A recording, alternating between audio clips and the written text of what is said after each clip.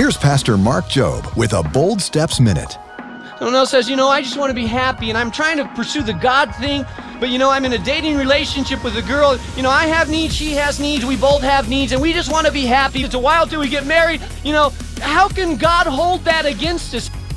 In 1 John chapter 2, verse 16, it says, all that is of the world, the lust of the flesh, the lust of the eyes, and the boastful pride of life is not of the Father, but is of the world. You see, the enemy's been using the same tactics down through the years, and he used the same tactics on Jesus.